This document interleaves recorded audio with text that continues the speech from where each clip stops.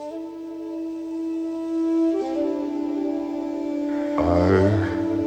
am the Lord of Darkness. Sunshine is my destroyer. All this shall change. Tonight, the sun sets forever. There shall never be another dawn.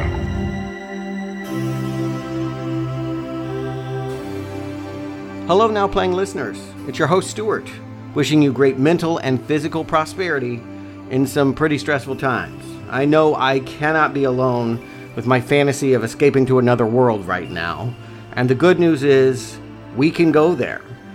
No filmmaker perhaps has ever been more equipped to transport movie audiences to a magical realm, in fact, than Ridley Scott was in 1986 when he followed up his dystopian visions of Alien and Blade Runner with a full-throated endorsement of unicorns and true love called Legend. It's easily one of the most beautiful films of the 1980s. I saw it in theaters as a kid and just fell in love with it. It featured the decade's biggest star, Tom Cruise. So why isn't this lavish fairy tale more legendary? I mean, it's a question worth debating. One wonders what place in movie history Legend might occupy had it come out after Top Gun, the summer 1986 blockbuster that did make Cruise a household name. Instead, it came out 1 month before in the States and totally bombed. Well, last Friday, my Now Playing co-host Jacob and Arnie returned with me to that unique moment in time with a podcast devoted to Legend, and here's a portion of that review.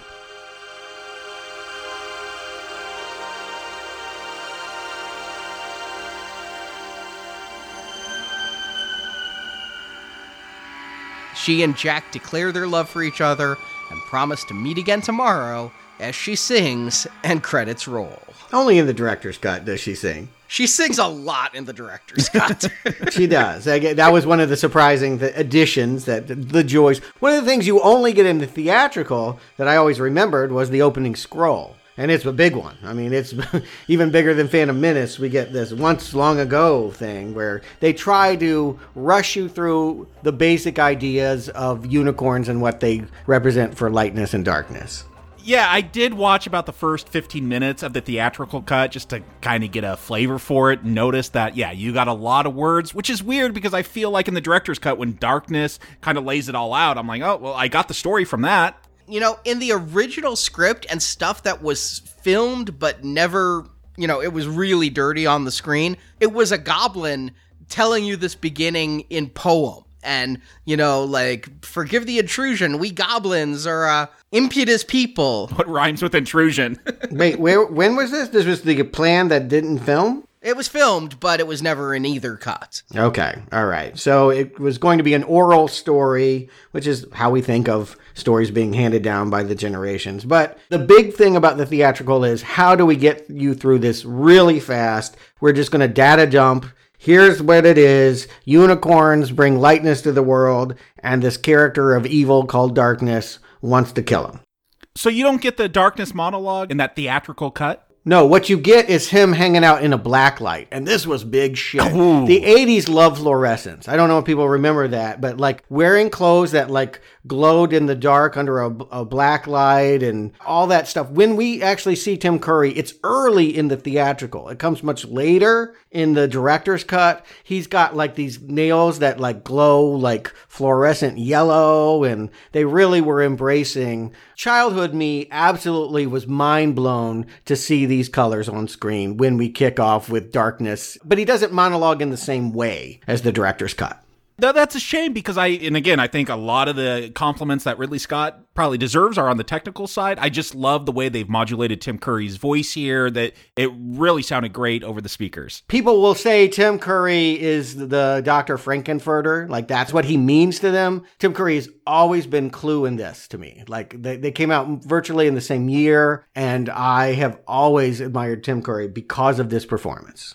And to me, he was always Clue. I didn't see Rocky Horror till almost a decade after Clue, but I really liked the blacklight looking Dark Lord. What's funny is he looks all black in that. They may have even painted him black. They didn't talk about this cut scene from the director's cut, but you don't know he's this red horn demon. He's black with glowing green eyes and a green mouth. It does look very cool. In the director's cut, you don't get to see the Lord of Darkness until 2/3 into the movie. It's like a big reveal. No, he's always a shadow with green fluorescent eyes until he finally comes out of that wall. Yeah, in the theatrical cut, it's amazing how quick that they give you almost the money shot. He may not be red, but you get to see this glorious makeup, amazing makeup. I mean, he is kind of the star of the movie. Tom Cruise will not be able to overshadow him. Darkness reigns no matter what they do with the plates. He is this movie. And that makeup job is, if I had to name my favorite makeup job I've ever seen on film, this is it. Yeah, Rick Botton, his thing work was what got him this, and I think this is even better. Particularly because we know Tim Curry to be this pudgy, very unassuming guy, and for him to look this ferocious is just amazing. I don't know that I've ever seen better practical makeup, and no CGI has ever matched this. I mentioned this last show. Tim Curry is about 5'10" according to his bio, and he says that means he's really like 5'8". When he was in that full costume, counting the horns, he was 13 feet tall. Holy shit. And the camera captures him that way. I mean, he looms so big in this movie that, yes, by theatrical, just getting to it quick, I mean, that's what the theatrical cut does, everything to get to much quicker. But yeah, you know what you're facing here. I think we saw Darth Vader within the first 5 minutes of Star Wars before we met Luke, so I'm okay with that choice. I actually feel like that's fine. I appreciate the director's cut because he is darkness, that he is in shadow so much, and maybe because I'm a mature adult now, not a kid, I'm willing to put off that gratification for this big reveal later. The more you have him on screen, the better for me. All I want is him on screen. Anytime he's not, this film is lacking.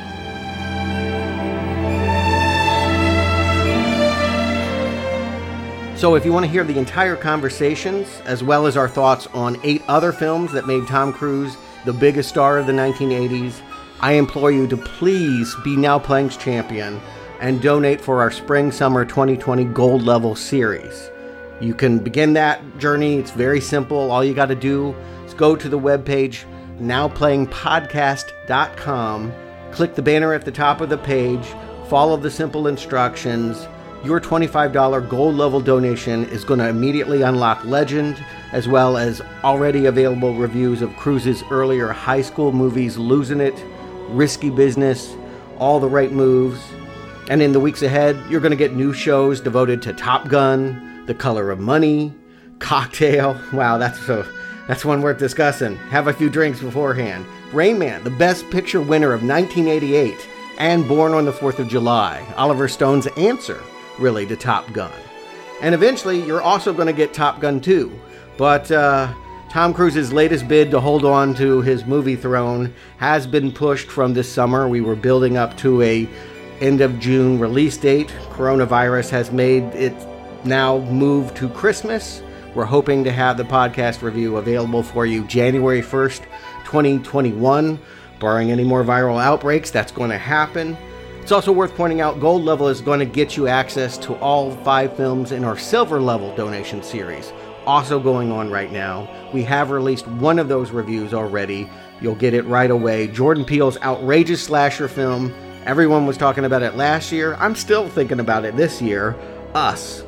You're going to get that now, and then starting in June, we begin exploring Candyman, a slasher movie series that began with 3 films in the 1990s, starring Tony Todd as a hook-handed urban legend, and that reboot is scheduled to come out September, written and produced by Jordan Peele. So if he can do what he did for Get Out and Us, that should really be something to discuss.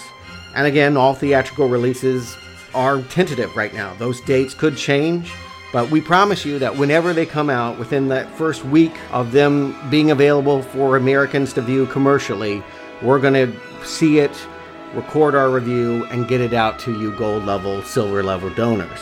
Your interest in these titles are not only going to keep movie theaters alive in these stressful times, you're keeping us alive. You know, the financial support that you're offering allows us to keep creating content at the level that we do, which is nearly 100 shows a year, including our totally free Tuesdays.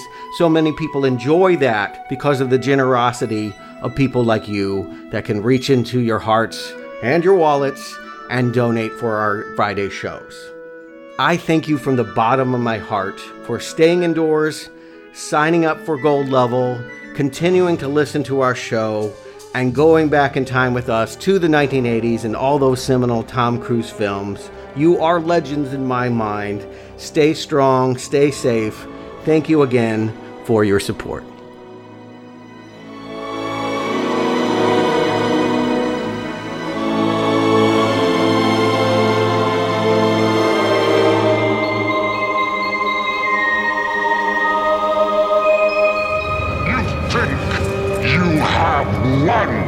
What is light without dark? What are you without me? Your support helps keep Now Playing on the air. Looking upon these frail creatures, one would not think that they could contain such power. One could rule the universe with it. The opinions expressed on Now Playing are those of the individual hosts and may not reflect the opinion of Venganza Media Incorporated. I trust you, Lily. I'll always trust you.